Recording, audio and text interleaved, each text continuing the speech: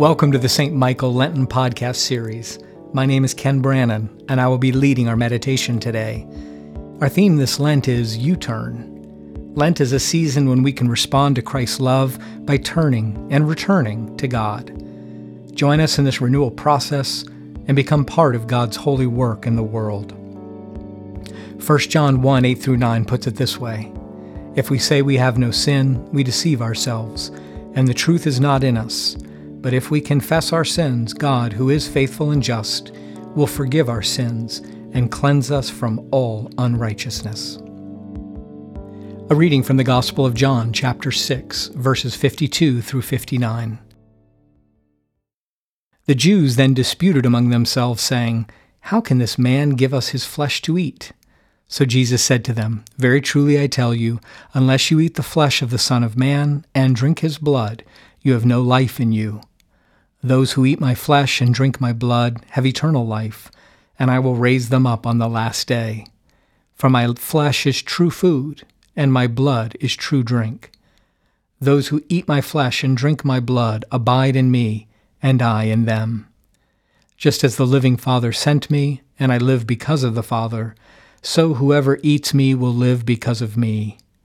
This is the bread that came down from heaven, not like that which your ancestors ate and they died, but the one who eats this bread will live forever."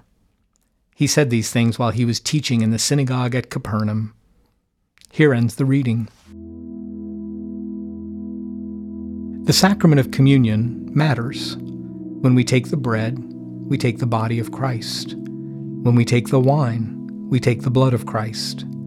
In this sacramental action, we affirm that Jesus is the bread of heaven and the cup of salvation. We reenact the Lord's Supper week after week, accepting the nourishment that only God can give, and trusting that it will sustain us into eternal life.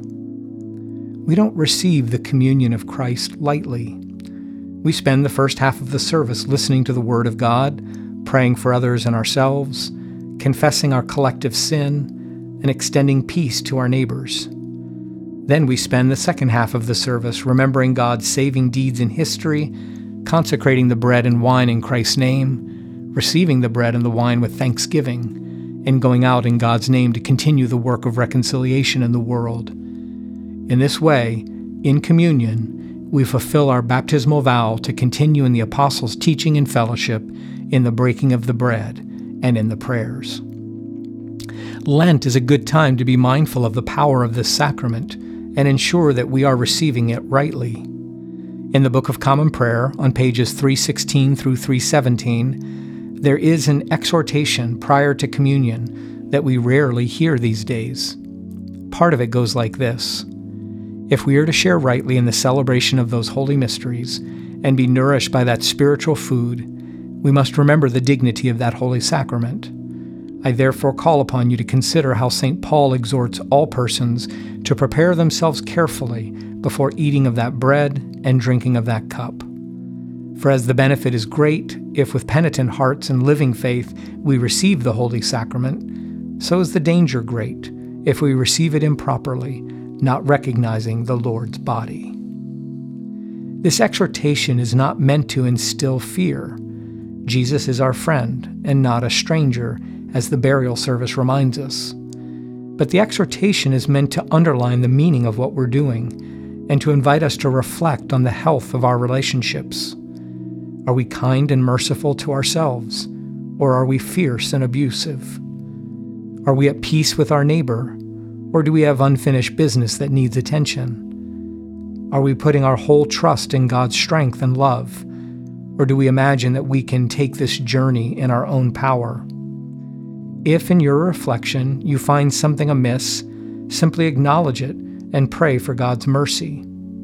If a problem persists and continues to trouble your conscience, go to a trusted priest and request the sacrament of reconciliation. There is something liberating about talking with another person in the light of Christ.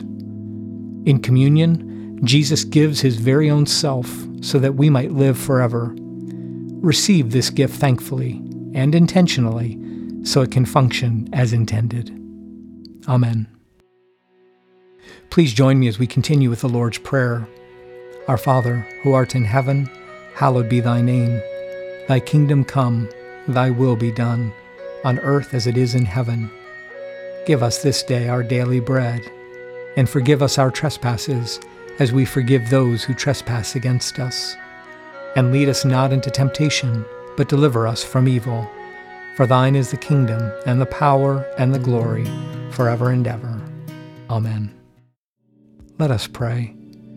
Gracious Father, whose blessed Son Jesus Christ came down from heaven to be the true bread which gives life to the world, evermore give us this bread, that he may live in us and we in him, who lives and reigns with you in the Holy Spirit, one God, now and forever. Amen.